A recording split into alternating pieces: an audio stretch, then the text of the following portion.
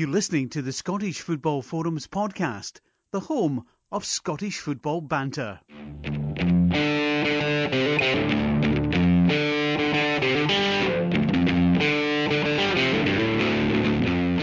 Hello and welcome to the Scottish Football Forums podcast. I'm Craig, I'm the host of the podcast, and I'm joined by Chris. Alright, Chris? Hello, how are we doing? Alright, I'm good, man, I'm good. We've got a special guest returning to the podcast this evening. Alright, Laurie, how you doing? I'm not too bad, thanks. Special guest now, is it? Excellent. Yeah, you've been elevated to special guest. Always wanted to be one of those. You're a commentator these days. This is just up there with Derek Ray now. Wouldn't go that far by, I suppose. That's it. Aye, Laurie, since you've been on, it's been a while since you were last on the podcast, and since then you've turned into a commentator for Hearts TV. How's that been? Yeah, it's been fun. It's been different. Been doing it for the last couple of months now, so obviously have to be a bit more controlled at the football. I can't have a drink beforehand either, but it's good fun. I'm getting the hang of it. I actually had some half decent results last couple of weeks as well. It was getting a bit bleak for a while. So how do you handle memorising the players' names? Obviously, it's not going to be an issue for your own team, but for the opposition. I'm quite big on the old research, and I recently got a Nexus tablet, and I do a lot of research, and I put it all in there. So I've got both teams, all their players, stats for each player against, for our players against the opposition, for their players against us, for appearances and goals and such. So I can kind of pull on that, some information and stuff there. So I do have that, and I don't know, it's Scottish football. You kind of generally do get to know most players quite quickly as well. So. Yeah, I've always thought it would be quite difficult at the start being a commentator because, fast forward 5 years down the line, you're going to have amassed quite a lot of notes, and hopefully it would get easier. Yeah, you'd think so. I mean, I probably need to find a better way of doing it because I tend to, like, before each game, go through and update all the appearances, and it's also trusting where you get it from, I think, because I usually go with the official sites, but I suppose they could still easily be wrong. For instance, it was only recently I realised that I'd taken a goal off of Stevenson and added one to Wilson for the last couple of months because that equaliser against County got changed to Stevenson's goal, but I'd went with the original Danny Wilson. So when I said that's Wilson's third of the season when he equalised against St Johnstone, it was a lie. It was actually his second technically. I don't think anyone noticed, though, apart from me, so I'll be okay. Wait until you get a job with Sky Sports. Folk are going to be pulling up for things like that. They're not going to accept a wee slip. I'll be honest as well. I basically check with Derek pretty much before every game to check pronunciations because, and I mean, to be honest, a lot of the big commentators get a lot of them wrong. Yeah, to be fair, Derek is one that goes and checks. He's quite a stickler for it, which is I really like that actually. I do as well, but it was one like Philip Kiss, which is apparently Derek says quiche. He told me that, so that's what I was going with. And then I was talking before the game. One of the Ross County media guys was like, "Oh no, by the way, it isn't quiche, it is Kiss," because of the area where he grew up. And I was like, "Oh great, that's just throwing a spanner right in the works." So I went with Kiss in the end, just because I was like, "Well, at least the excuse can be then that I'm just reading it as it says." But Derek assured me afterwards, like, "No, the Ross County guy was wrong." You're right about Derek because he does seem to actually speak to people who matter in terms of their pronunciation. He doesn't just go with online or whatever. I think what he said to me is anyway. They often ask them, do we say it Kiss? And like, yeah, that's fine. Or they'll just say, yeah, that's okay. That's how people sometimes say it, rather than saying, how are you meant to pronounce your surname? Yeah. But then some of them are like, Scatchell isn't. Derek's brought up, and that's one that I've always known about. Scatchell isn't pronounced Scatchell, but it's just stuck. It's actually Scatzel. Yeah. It happens all the time. I mean, to this day, you still hear the Celtic fans chanting Sibo, whereas I know for a fact that's actually Chevo or something.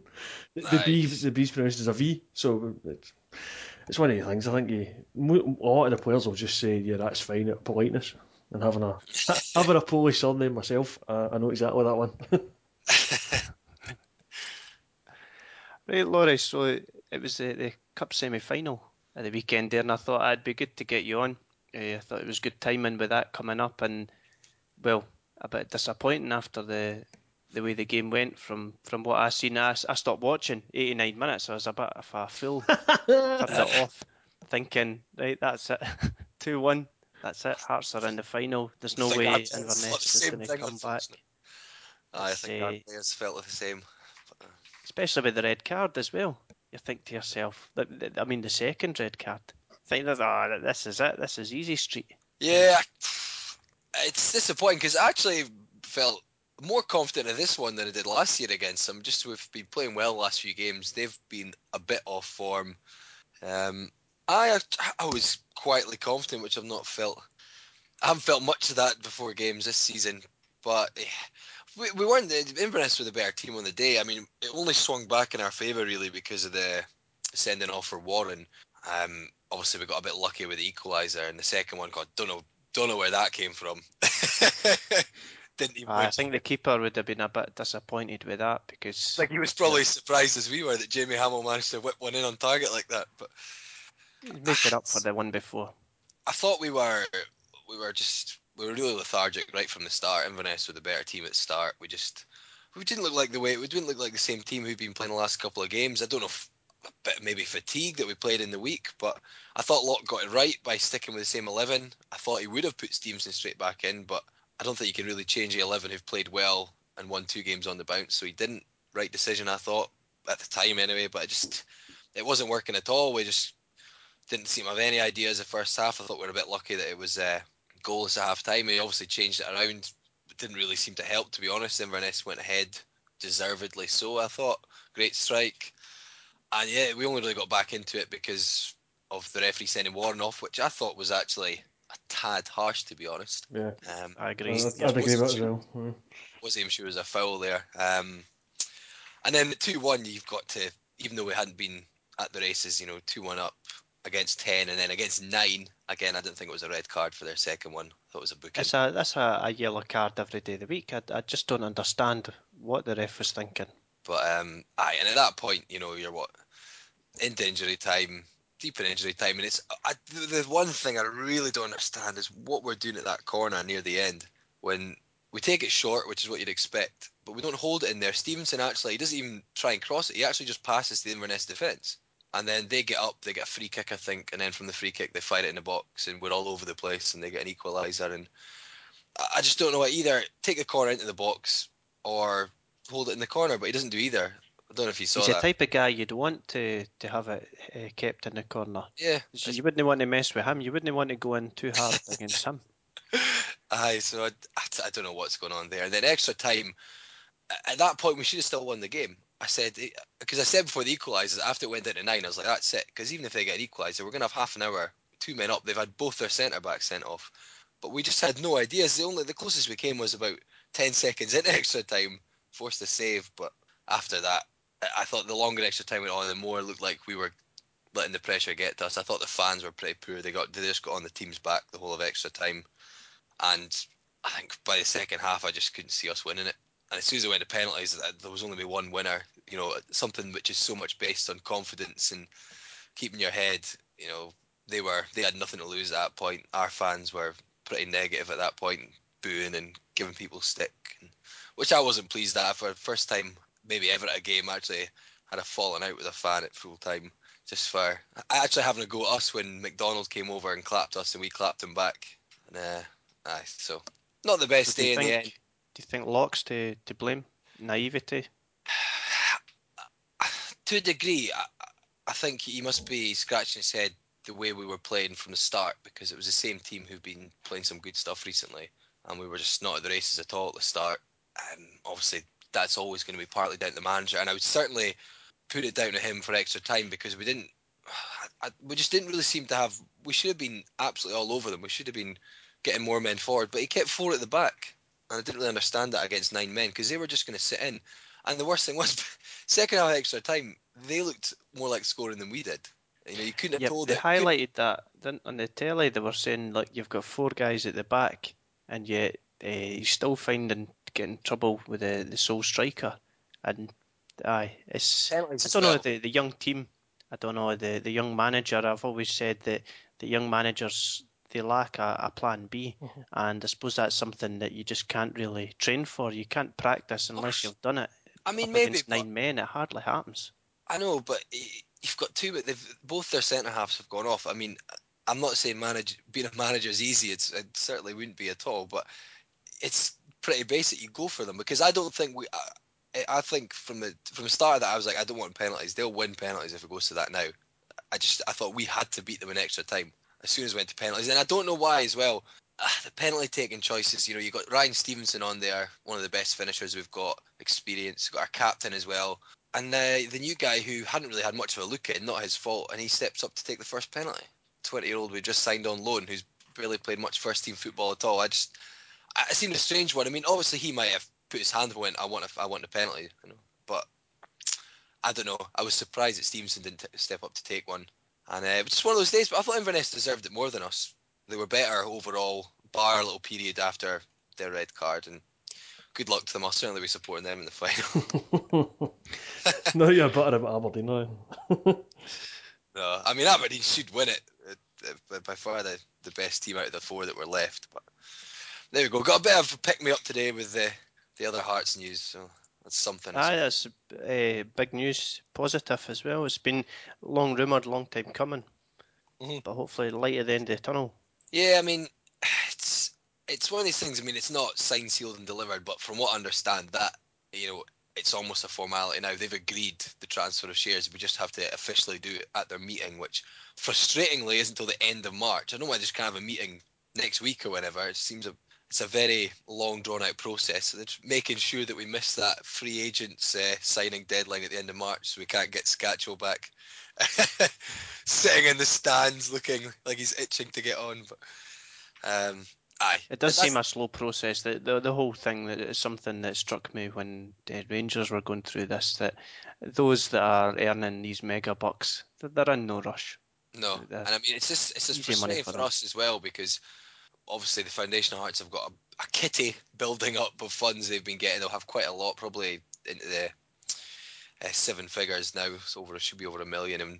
But until we get taken over, we are still having to run pretty tightly, and we have budgeted till the end of March. But the longer it draws out, the harder it is for us to keep going, because we don't necessarily have the funds in place, and it is a bit frustrating. But it looks like that's going to be a done deal, and that's the main thing. I mean, relegation, we wanted to avoid that. A cup final, even a cup win might have been nice, but the big thing was, staying as a club, staying in business, and it certainly looks like, I think they said it's 8 steps out of 10 that are now completed. So, and it was the most difficult hurdle has been passed. So it looks like we're almost there. So touch wood, there won't be any unforeseen circumstances that would prevent it from going through now. So that's the main thing. Did I read they were taking Positive. about 2 months? This is going to take the rest of the process, and you're saying end of March for the money running it. Well, I think they said 8 to 10 weeks now, and I think it's end of March the meeting, but then it could take till late April. I think they budgeted up to the end of March, right? But it's hard to tell. They're not saying that money's running out then. They said we'll look at other avenues, be other ways to raise it. I mean, we've got a couple $100,000 for Adam King, and I think at least 150 of that was up front, so that must have helped a little bit. I think we'll find a way through it if we're getting that close. There is certain money there. I mean, like I said, the foundation have got a sort of amount there, but I think that's maybe a bit complicated to use that before the takeover's complete. Yeah. So I thought we're looking at his Hearts getting their hands. Hearts fans getting their hands in their pockets again, making sure they're turning out every week. Yeah, I mean, obviously a cup final would have certainly helped guarantee we get to the end of the season. But I think we'll find it. We'll find a way. I don't think that would be a problem, because it would be a matter of a month or two if we had to even sell season tickets early. I mean, we'll find something, I'm sure. But that was a big thing. So when do you get paid for the cup game? Have you got that already, or is that something that gets paid at the end of the season? I thought you were going to ask when do you get paid for your commentary. I'll work for free just to help out. I mean, no, prize money's given out at the end of the season. I just wondered what you get for the rent of the stadium, whether that's up front or what. I honestly could not tell you. I wouldn't imagine the rent in the stadium would be end of the season, but I honestly don't know. Because that's a fair whack. That's another home game, if you like, added to kitty. Ah, yes. Are you with? I thought you were meaning yesterday's. It just amused me. Inverness was saying what a something home support. Trying to be A funny. neutral venue, Aye. Yeah, I mean, hopefully it won't be end of the season, but I honestly don't know. I couldn't tell you, Yeah. actually. Aye, so thanks for coming on, Laurie. You were saying that you were watching the Man City Chelsea game, and you Aye. forgone the half-time chit-chat to come on the podcast. Oh, I'd never do the halftime chit chat, to be honest. I usually go and do something else till the second half starts. But yes, I'll nip back to that. For all I know, it's now 2 apiece, but it was 1-0. It's 1-0 still Chelsea 1-0 last to Chelsea. I've just been 1-0. checking. I see. Well, see, Aye. unfortunately, if I had the TV in the same room the computer is, I could have stayed on. But alas, it is not. And the internet isn't very good here, so I wouldn't want to open my Sky Go. I'd probably Yeah, well, I am cut the it off same. quickly. Aye, but Laurie, I hope that we get you back on again soon. Yeah, Like for a full podcast, and I didn't really get a chance to chat to you prior to starting either, so it'd be good No, to sorry, chat. I'd unfortunately assumed that both of you guys would be watching the football as well until you text me and said 9 o'clock. Okay, really? That's That what side happens to chat Chris saying when he's a dad. He gets tired, he's old, and it's gonna be how things change. Yeah, I know. I don't know if you catch me on the TV. I had a few people were posting pictures on my Facebook. The camera's going to me. I had my full Danny Wilson T-shirt and captain's armband get up on again. no, I didn't. See, I'll need to check. Is it on your Facebook? Aye, there's a couple of pictures I'll have a look. posted. I need to check that out. Well, I missed most of the game yesterday, sadly, because I was at the Celtic game. But I'm sure we'll chat about that shortly. Aye, well, get off before you Aye. get onto that nonsense. Right. Hey, Cheers, guys. Laurie. No, Cheers, thanks for Laurie. having me on. I'll speak to you again soon. Right, cheers. Catch you later. Right, is that clown away then? Aye, that's that clown away, Chris. That way we can talk about the rest of the football. We'll go back and talk about Aye. the, Oh, the, you know the, what? I the forgot first to League Cup mention. semi. Well, before we do that, I forgot to mention about last week's podcast, the title of it. Oh yeah, that's a thought. We should have asked Laurie about that. Actually, what he thought. Ah, dear. Aye, see, we were under time constraints there. Because I enjoyed what happened with the comment from Twitter.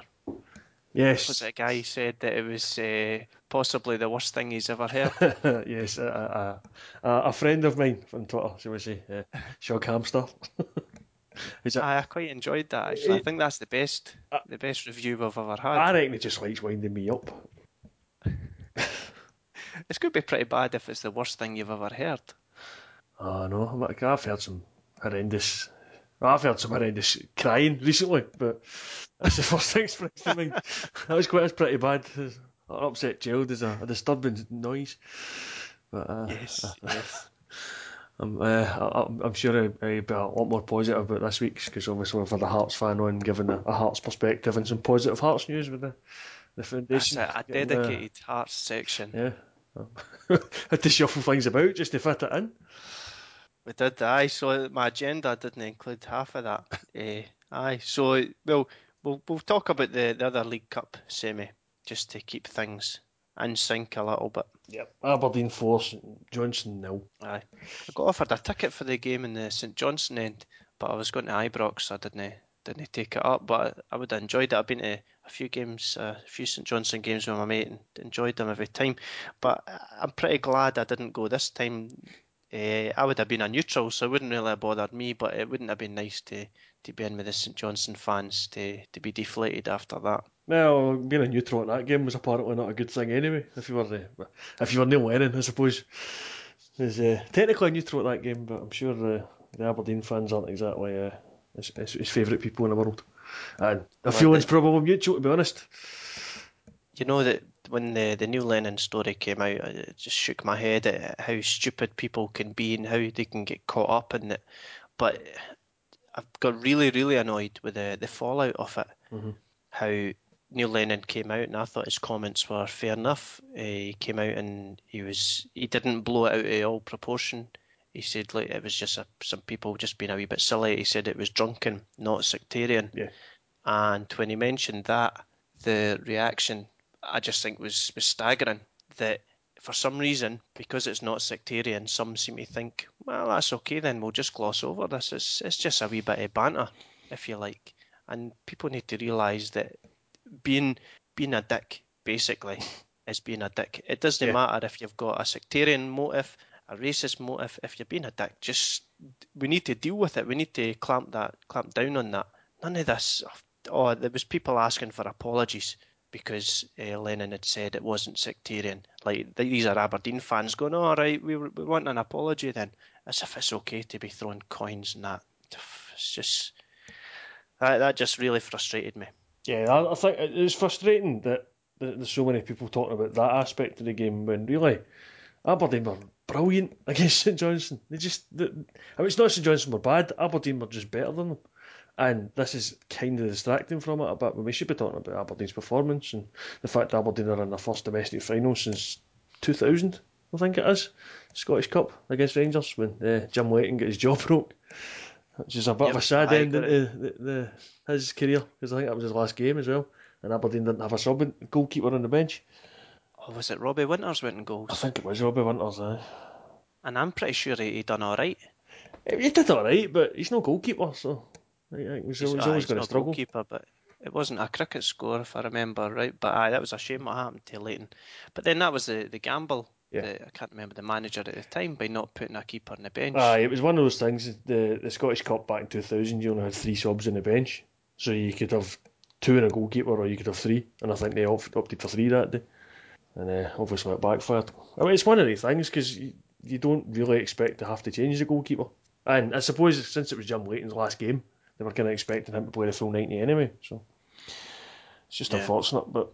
Yeah, they're in. That's their first final since 2000. They were in the League Cup final that same season, which they lost to Celtic. So this will be their first chance to win silverware since the last one in the League Cup in the mid-90s. And they've lost 5 semi-finals as well in the last 6 seasons, I was reading. That's because they keep playing us. That hasn't helped. So that's a wee bit of a hoodoo there. That's good for Aberdeen fans anyway. I'm sure it'll be a great day out for them because they'll certainly take a big support. And I would imagine Inverness. That's the thing, they've not decided that yet. I'd imagine Inverness will take a big support as well because it's their first ever major domestic final. They've been to 3 Challenge Cup finals, but this is their first major final since their founding in 1994. So it's that kind of thing that gets neutrals to go along. Yeah, a wee story like that. I'm as a neutral. I'm looking forward to it, and I hope they get a decent turnout for both sets of fans, and I hope it's not another farce like the Inverness fans had to deal with to get to Easter Road on Sunday at lunchtime when the trains don't run. Because I know obviously this game will be Sunday, but it'll be closer to sort of 3 o'clock kick-off, so they should be able to get to wherever that is.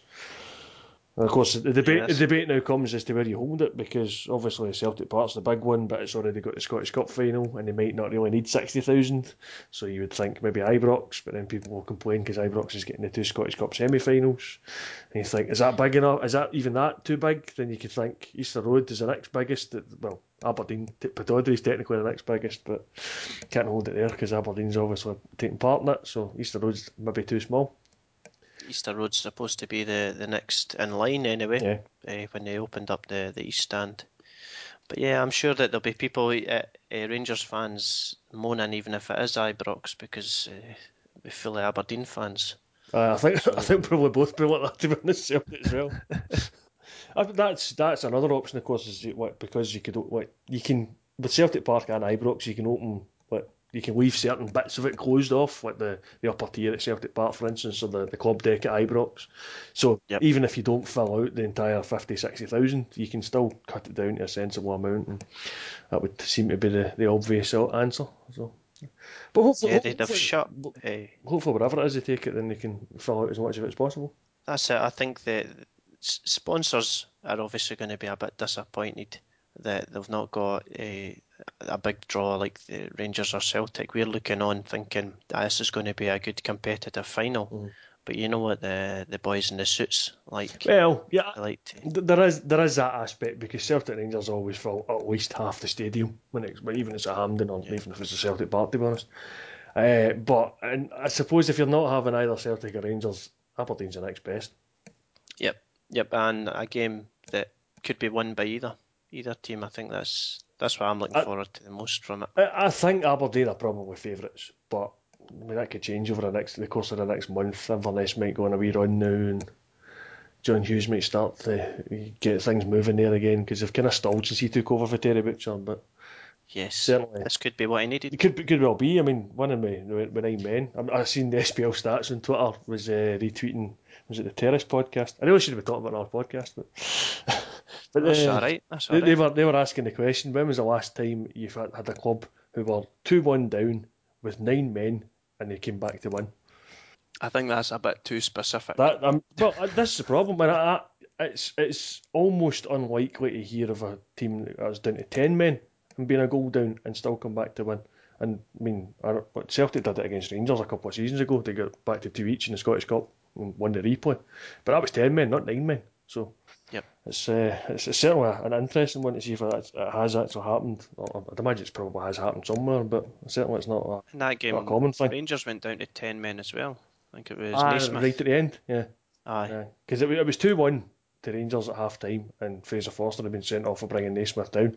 And then and Celtic bossed it as well. Yeah, being down to 10 men. They were the better team. It was a phenomenal second half for Celtic with the 10 men. But yeah, you're right. I mean, we got back to 2 each, and towards the end, I think it was Naismith. You're right, was sent off in that. But and it was the replay was even worse, to be honest. 'Cause that was the famous shame game, which was basically Rangers players getting sent off and a bit of argument in the dugout, and then somehow that turned into the offensive behaviour at football, Bill. So I never have figured out how the players misbehaving on the park turned into the fans getting pestered by the police.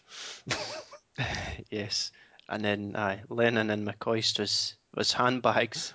It was shouting at each other, wasn't it? Nothing more.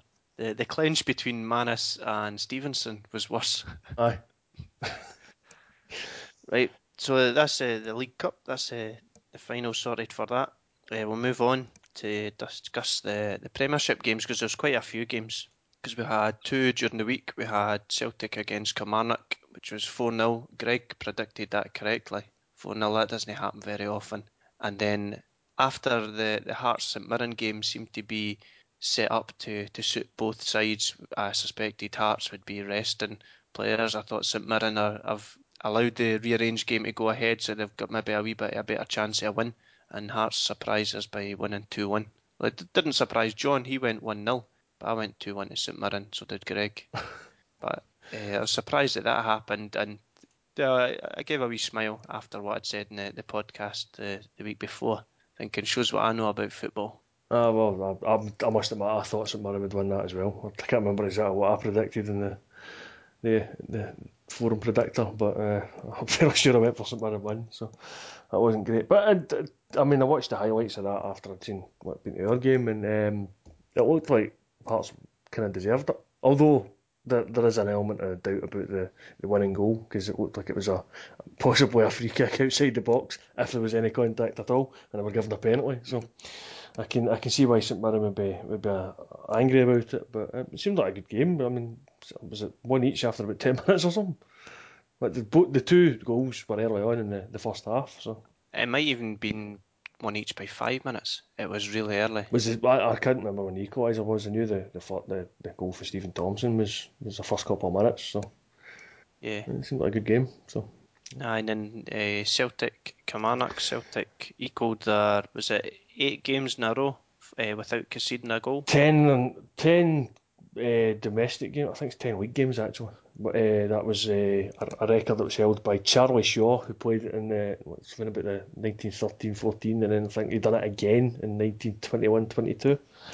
Yeah, his record has been surpassed by Fraser Forster now, because the 10th one against Kilmarnock was then followed up with an 11th one against St Mirren at the weekend. So yeah, I thought that I seen the stats. I seen lots of people have been discussing the various stats. He's went 1,035 minutes without conceding.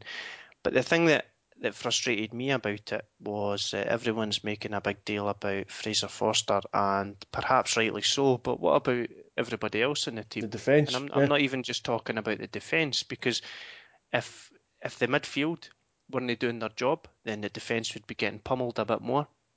and they'd lead to more goals. If Chris Commons wasn't doing his job up front, the defence would be a lot busier. So I think it's a wee bit harsh on the rest of the team just to focus on one player. Yeah, I mean, maybe that's just the way it works. Yeah, it's always the same. I mean, Fraser Forster, there's no doubt Fraser Forster, at some point in every game I've seen, he's earned his clean sheet. Just recently, when there was the fantastic save at Easter Road against Hibs. Well, there was a few fantastic saves, but there was just a phenomenal one I thought was away. And the hand just appeared. He had a couple of saves against Kilmarnock there in midweek. He certainly had a couple of saves against St Mirren on Sunday. So it's not as if he's not doing his job, but you're right. I mean, Virgil van Dijk has been absolutely solid at the back for us. There's always the hassle in the Scott Brown in midfield. Even against Kilmarnock midweek, Joe Ledley was putting in a decent shift as well, and it's a shame why he's now left. To go play for Crystal Palace. I mean, not sure I agree with the ambition there, but good luck to him. He's been That's a change. Sometimes a change is enough. Yeah, I mean, I wasn't going to sign that new contract, so as far as Celtic are concerned, getting a bit of money for him, however much it was, I don't think I've ever seen an official figure, but I've seen numbers ranging from 800,000, which would be great, to 2.5 million. It seems a bit delusional to me. No, it was 800 was what I heard, I think.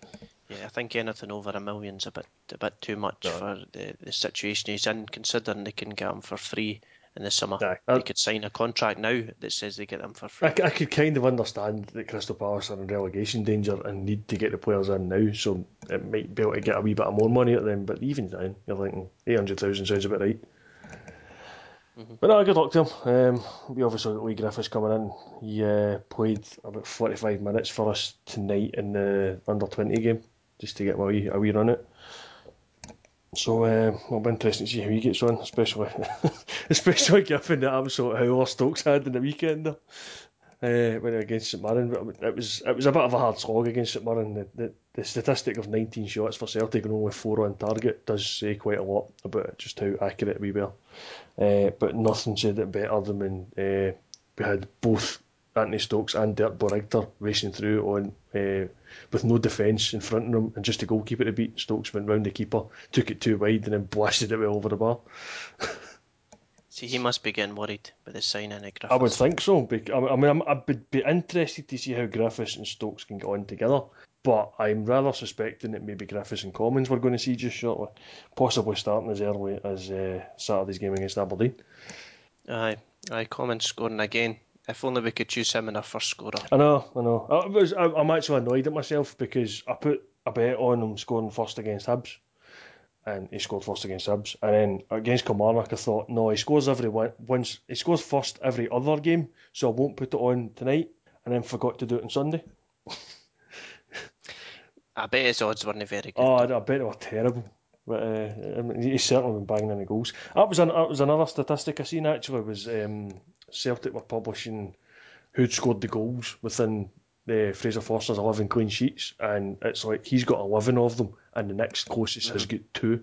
Yeah. So we seem to be relying quite a lot on Chris Commons at the moment. So if Lee Griffiths can come in and even help out with the burden of that, then it'll be a good bit of business. Yep. So I'm looking forward to seeing how he gets on.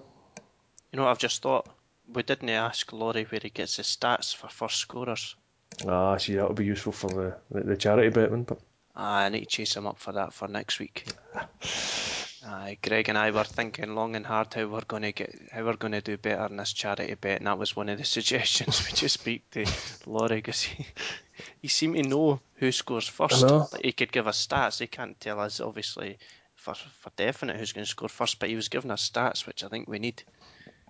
Yeah, because we can pick people who are scoring goals, but it's the who scores first. Yeah, that's it's difficult to find out. Right, other games, there was Killie drew 2 apiece with Ross County the weekend. Partick, Dundee United 1 each. John predicted that correctly.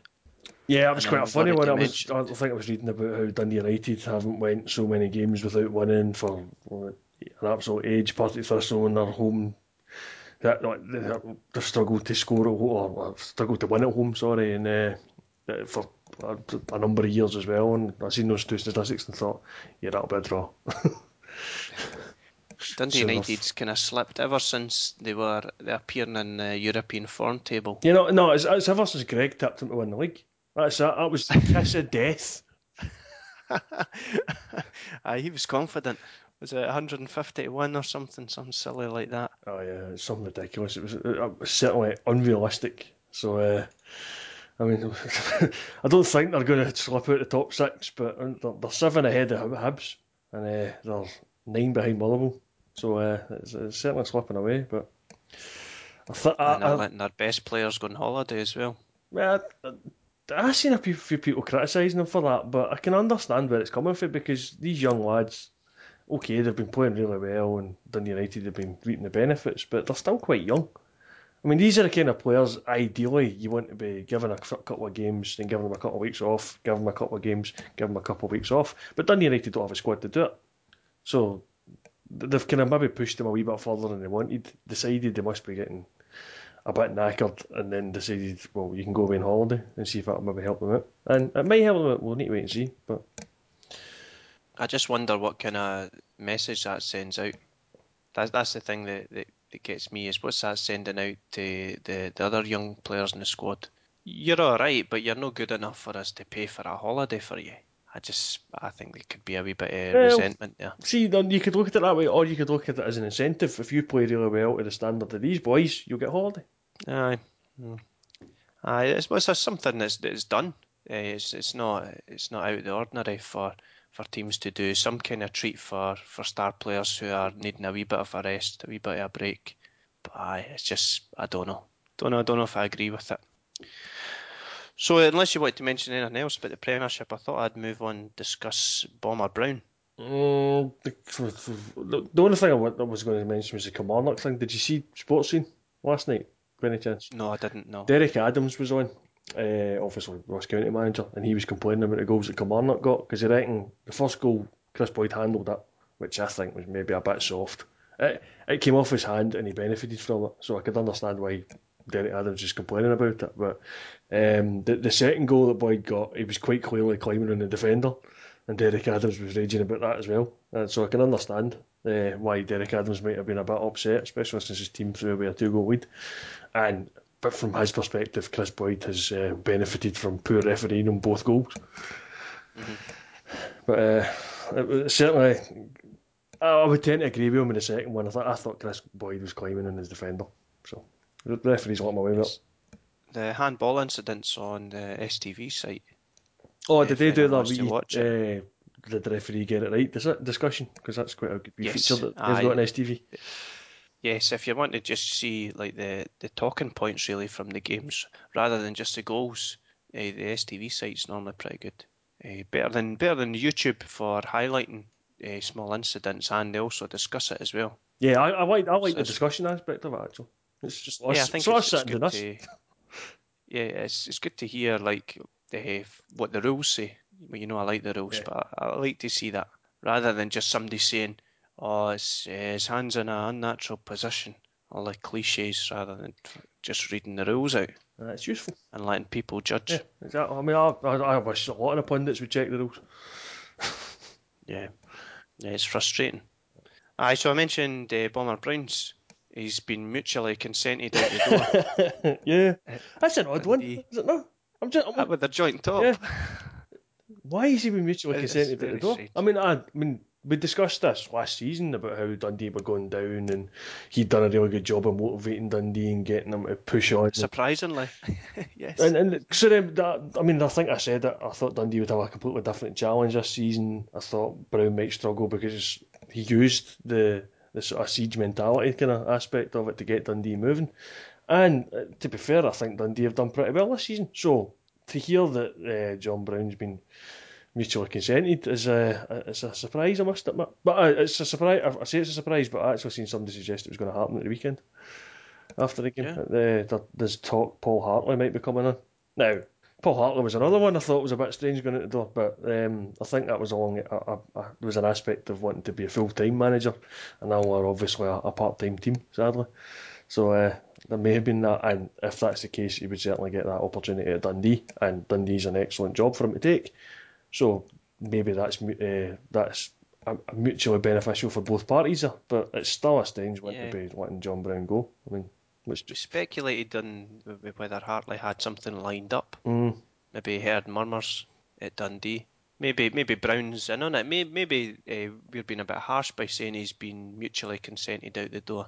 Maybe it really was a mutual thing. Maybe he thinks he's done as much as he can. It's possible. I mean, I don't see why, because I think he could possibly take Dundee up. He could possibly help Dundee stay in the SPL, or the Premiership, next season, should they get there. But they've got the playoff as well, so it's not just going for the top spot. You've got places 2 and 3 as well, which they're sitting pretty there, 8 points ahead of 4th place.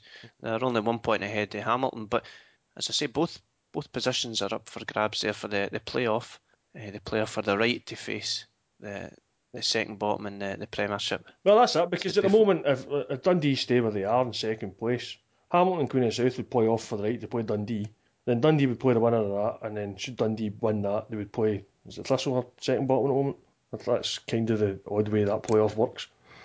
Does it not just go, is it not just a... No, it's not like a semi-final then final? No, it's not like the other playoffs that are in the League 1 and League 2. It's a different setup. Third plays fourth, the winner of that plays second, the winner of that plays second bottom. Oh, right. So it's a wee pyramid. It's very beneficial for the team that's currently in the top division. Oh, yes. Yep. It's a bit convoluted if you ask me, but it doesn't surprise me. At least it's there now, which is an improvement on what was there before, which was nothing. But it's certainly the top of the Championship is very exciting at the moment. So Falkirk and Dundee are both in 40. It's goal difference separating them. Hamilton are a point behind on 39. I've heard a few people suggesting that any of them want to get promoted, obviously with Hearts coming down and Rangers probably coming up. But there's that aspect, but surely you want to go up and play Celtic and Aberdeen and Hibs and Dundee United. Alright, you could have 2 big teams coming down, but you've plenty more in the top division. Yes, I think that it's going to be a bonus having Hearts and Rangers in the Championship, but yeah, I think that the teams would still want to be in the Premiership. I think prestige and money is a lot greater in the Premiership. Yeah, definitely. I just think it's people being harsh. I think it's just a very entertaining league at the moment. And it's going to be entertaining if with Hearts and Rangers in there next season, but nothing's going to change in terms of TV. The Peterhead manager last season, this was referring to the deal with the SFL, but he said that every team in the SFL got a fixed sum from the TV deal. It wasn't how many times you were shown on TV. So the teams in the Championship, I'm guessing, under the SPFL deal, are going to get the same amount regardless of whether they feature 0 times like this season or 2-3 times if they've got Rangers and Hearts in there. See, that's the thing that kind of annoyed me this season. I mean, last season I could understand it because it was the SPL and the SFL, so you had the SPL plus Rangers. So fair enough. The deal that was because the SPL had to buy Rangers TV rights, so the SPL then controlled it and sold it to Sky and ESPN, I think it was. But this season it's the SPFL, so why are we still stuck with the top division and Rangers? And are we going to be stuck with that again next season? I suspect so. If you look at what BT Sport and how they promote it, they've always said it's 10 games featuring Rangers. Yeah, which they've never mentioned the lower leagues. I think it's always games with Rangers. I honestly think they're missing a trick here because I think some of the most exciting games are at the top of this Championship at the moment. I mean, under that set, they can't show them. Now, are we going to get this again next season? Because surely the deals with the SPFL, surely they can show whatever they want now. Or is it written into the contract that it's got to be the top division plus Rangers? Well, I think the fact BT Sport are saying there's 10 Rangers games, I don't think they'd want to go back on that because, well, their subscribers will potentially be taking out a subscription for that fact. Yeah, well, it should be easier next season because if Rangers are in the Championship, then great, you're going to be showing Championship games. But it would be nice if there was even an option, say Rangers running away with that division, but Hearts and take Dundee or Falkirk or somebody, say someone doesn't go up and those two are chasing second spot.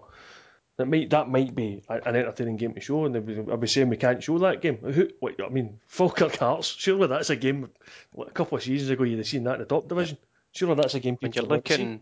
When you're looking at the commercial side of things, I done a wee bit of research on viewing figures on the telly box, and I don't have a complete list yet because it took me a wee while to do, but things like Falkirk against Rangers got 166,000 viewers, comparing that to Ross County against Dundee United, for example, who got 53,000 both on Sky Sports.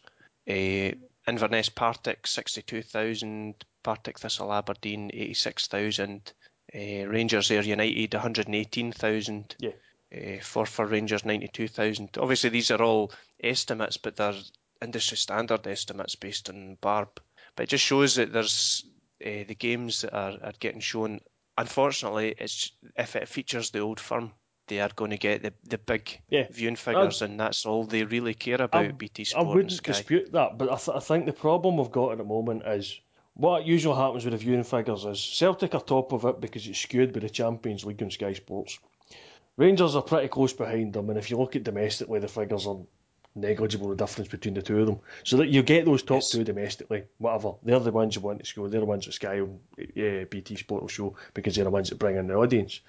After that, you're looking at the moment, you've usually got teams that are fighting mid-table. If they play each other, then you get hardcore fans like me who watch it.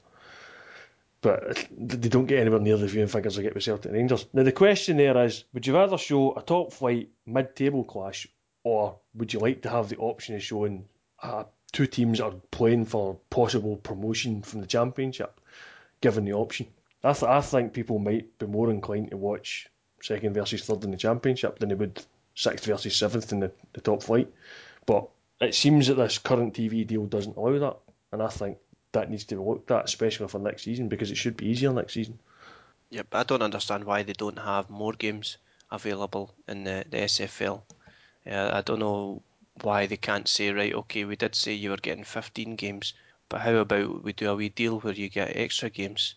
I don't know exactly how it works, but surely it's attractive at some level. Yeah, to have games like Falkirk against Dundee added on top of these 15. To be honest, I think it would be a lot easier if they just went to Sky and BT Sport at the end of this season and said, right, there's Rangers in the second tier, we've got Celtic in the top tier, how about we just make this deal say you can pick whatever games you want for the top two divisions? Because inevitably they'll go Celtic Rangers, Celtic Rangers, Celtic Rangers, Celtic Rangers, the occasional game for somewhere else that catches their attention. Maybe the Highland Derby, should the Ross County stay up. Yeah, I suppose BBC Alba. Yeah, oh yeah, definitely. But they've got their deal. It would be nice if they had the option. That's all I'm saying. It's just I don't think they've got it, and I don't think they'll have it without a little word with Sky and BT Sport. Yep, officially I think it's 2017. The deal's up, so it's a pretty long term deal. But they've already shown that they can renegotiate mid-term. Yeah, they had to tweak it to get the Rangers thing in the first place. Yes. Yep.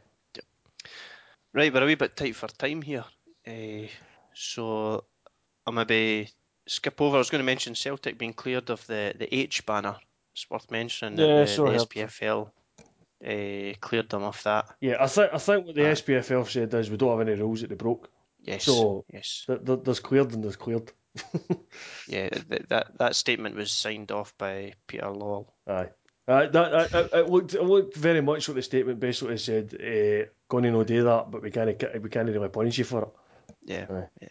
So. Right, upcoming games this weekend, it's the Scottish Cup, and there's also some games going on in the lower leagues. Starts off on the Friday, Rangers against Dunfermline. It's on the telly box. It's on BBC, I think, isn't it? Does the BBC have got that one? I'll tell you just now. Yeah, they have. BBC. It's BBC One Scotland. Oh, and also BBC One Scotland HD. Be interesting if they do send HD cameras there. So I know previously they haven't really done that for Scottish football. A bit of change. But I'm not going. I'm not going to the game. It's I was having a look at the tickets, and they've shut the top tier all the way around. I think so. The club deck. They've got the middle and the main stand open, but then so be interesting to see in the telly how that works. For atmosphere wise, it should be alright. We've done it a few times for cup games, and it does make a difference because you're better having your lower capacity crowd all in one tier than spread them out over the two tiers. Yep, yeah, it's cheaper for the club as well. Aye, it's less to have stewards running about, isn't it? Yep. So that's the game on Friday night, and then on Saturday on the telly box is Celtic against Aberdeen. Lunchtime kick-off, Sky Sports 2. And then Sky Sports 2 again on the Sunday, Dundee United against St Mirren at 12 o'clock kick-off. Yep. And the other games on Saturday, for some reason, Hibs and Raith Rovers is 2 o'clock kick-off. I'm maybe the rugby zone in Edinburgh that same day. I'm guessing that. I don't follow rugby. Yeah, well, Scotland are rubbish, probably shouldn't. The other games at 3 o'clock: Albion Rovers versus Stenhousemuir, Alloa versus Dumbarton, Forfar versus St Johnstone, and Stranraer versus Inverness. I've got to say, I think the telly's picked pretty wisely with this one, to be honest, because there's not really much stands out in the games that aren't on the telly. No offence to the teams involved, but I think Celtic Aberdeen is clearly the tie of the round, given Celtic are top of the league and Aberdeen are second. And Aberdeen are obviously on a high after making the first cup final, so they'll be looking to try and do the double this season. And certainly they've come close to troubling Celtic at Celtic Park the last couple of times they've been there. It's been late goals that Celtic have won games with. And of course, the run we're on currently, the last person to score against Celtic domestically was Niall McGinn of Aberdeen. So I wonder if this will be the end of the run. Hopefully it's a close game. I'm worried about it, I must admit, because I don't know what Lee Griffiths is going to be like. I'd imagine he'll be playing in this some part in this. If we don't have Anthony Stokes on form, that'll be a bit of a worry. If Chris Commons decides to have an off day, it'll be an even bigger worry. And Aberdeen are coming on form. I think Adam Rooney has been a great signing for them already, and I think he'll just go from strength to strength. On top of the rest of the team that's already there. I think Aberdeen are going to be a very tough challenge for Celtic in this game. I know we cruised through the last round 7-0 against Hearts, but it certainly won't be that this time. And of course, there's the wee bit of edge thanks to the whole Neil Lennon Tynecastle thing for the weekend. Hopefully that doesn't boil over. I have a feeling there's going to be something done about that, whether it's in the stadium or just something outside. But I hear that there was a show of support in the 18th minute. Yeah, at the weekend. I mean, that's fair enough. That's backing your manager. It was good to see. I think Neil Lennon was happy to acknowledge it as well. But, like I say, I hope nothing happens here at the weekend. I know Aberdeen are bringing a very big crowd down as well for the game, so I think with the way the tickets have been sold, the Aberdeen are basically getting the same allocation Rangers used to get when they were at Celtic Park. So, all right. They better behave then, because I'm on my regular seat. I'm pretty close to that divide. Don't worry about me. I still can't believe that in this day and age that fans think it's acceptable to be throwing stuff and anybody that thinks, and it didn't even hit him. No, I will. It didn't even hit him. So never slagging them for being rubbish at throwing. That's ridiculous. Right, so we're coming up to the charity bet, Chris. We didn't do very well at the charity bet there. We had Nicky Law to score first for Rangers, and I've decided that I was at the game at the weekend, and I've decided that we're never going to pick him again for first scorer because he never looked like scoring. He never threatened. He done his usual hanging about the edge of the box when we're attacking, and I suppose if there's a rebound comes out to him, he's going to have a chance. He's going to have a chance on a break, definitely. But no, I wouldn't feel comfortable going with him again. No, not for first scorer. He's ditched. And then we had Celtic -1. They only won 1-0. It was scuppered anyway, because Kilmarnock drew 2 each. So it was scuppered before Celtic even took the putt in the field. So everybody got it wrong. That was still. Yep. So it wasn't very good at all. No. Right, so this time we've got the Scottish Cup to choose from, as well as the games in the Championship, League 1, League 2. I'll tell you one game we're not going to go for. Rangers. They're 2-15. And see when they last played Dunfermline, Dunfermline were looking pretty good. And Rangers, they could be without Moshney. Oh yeah, he got sent off at the weekend, didn't he? I'm sure I read that Jig was suspended as well, but I'm not sure if that kicks in for this game. You know, we want to avoid that. I fancy Rangers to go through, but the odds aren't worth it. So. Yep. Oh yeah, like if anything, we'd need to go for -1 or -2, exactly. And I don't fancy that at all. No, I think they might sneak through, but no, I would avoid that one. I wouldn't even touch the Championship, to be honest, because that's the top 4 playing each other. I can pick that the way that league's going at the moment. It's not going to be easy. Yep, and we've got this charity bet because I can't really. There's only one game in the League 1 as well because of the way the fixtures have gone. Right, so we've got Celtic against Aberdeen. Don't touch it. Celtic 1-2. Don't touch it. I definitely wouldn't go any handicap on that one. No. Alloa against Dumbarton. Alloa are Uh, 17-10. If you rewind back a couple of months, I would have said definitely lump it on that, but aye, I'm but just maybe not so not now. sure. What's Dumbarton?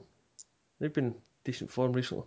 Aye, Dumbarton's alright, but I would have been confident of Alloa if Hartley was still there, although they were going a wee bit of a slump.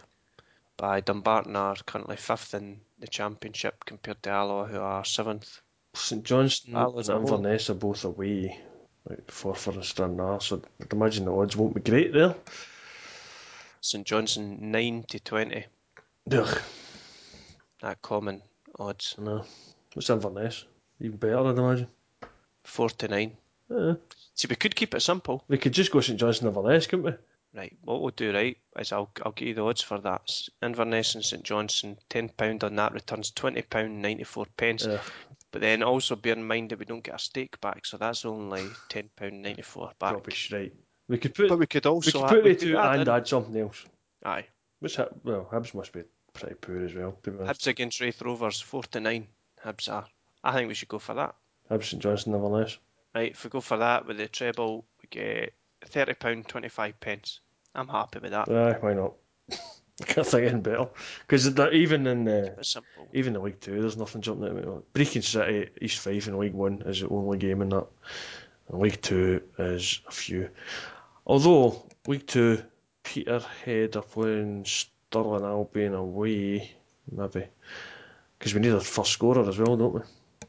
Aye, we could be looking at that. Is McAllister. McAllister, and I'm sure I went for him last time and I think he failed to score. But there's nothing else really jumping out at me. I mean, the rest of the top scorers in the League 2, sorry, Lavery at Berwick, they're at home to Queen's Park, but Lavery hasn't scored in ages.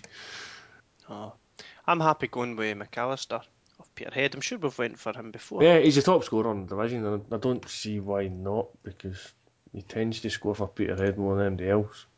He does get the first goal occasionally, so.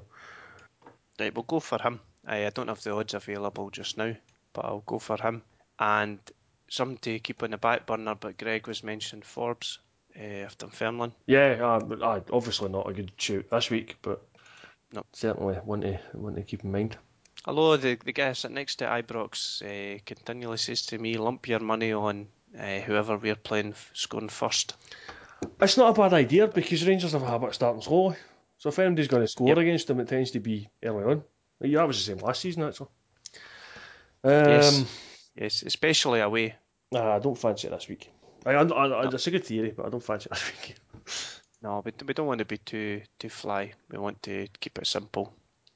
Right, I think Mike Bookie's listening to the podcast because the odds have changed. If Inverness are now 9-20, St Johnstone are 1-2. They're being fly. Aye, I think I'm listening to it. So £10 on that returns £30.25, courtesy of Mike Bookie. That's not bad. That's not far off what we said already. We'll do that. And is it Rory McAllister? Yeah, that sounds about right. Yep. Right, that's what we'll go for. Excellent. So I think that's me covered everything I wanted to do in the podcast, Chris. Yeah, there's no Anything you want to say? There's no predictor, so I think we're done for another podcast. Yeah, hopefully we can get Laurie on again. It's good to hear him. Especially now he's famous after he's become a commentator. Imagine putting Man City and Chelsea playing on Monday night. How inconsiderate is that? I know. It's terrible. It's terrible. My broadband was playing up, or else I might have had it on my computer while we were doing the podcast. But it was playing up, so I didn't want to impact the recording quality. Well, if it makes you feel any better, it's your typical top teams in England game. It's 1-0. They're never exciting 3-8 games, are they? Full time. It's getting there. It's just about finished. It's full time on the BBC site. Is it? I've watched the BBC commentary and it doesn't say. It does, full time. Right. The commentary hasn't quite caught up, but yeah, Chelsea won 1-0. Another exciting game. I'm sure Chelsea scored and then parked the bus. Because you know, parking the bus is a bad thing last week. Alright, well that's us good then, Chris. But thanks for coming on, and we'll hopefully get to speak to you again next week. We might have a busy podcast with JB Laurie, and then maybe Greg. Oh, you might get one of me on JB. I think the other one might Greg be a was bit one disappointed. Yeah. Well, it'll be good to have the both of yous on, so you can get a wee ding dong if anything happens. See, if there's a bit of trouble at that game, maybe it's best to keep the two of us apart. Aye, but right, thanks for coming on. Thanks for listening. Yep, thanks for listening, as always. Cheers. Cheers. Bye.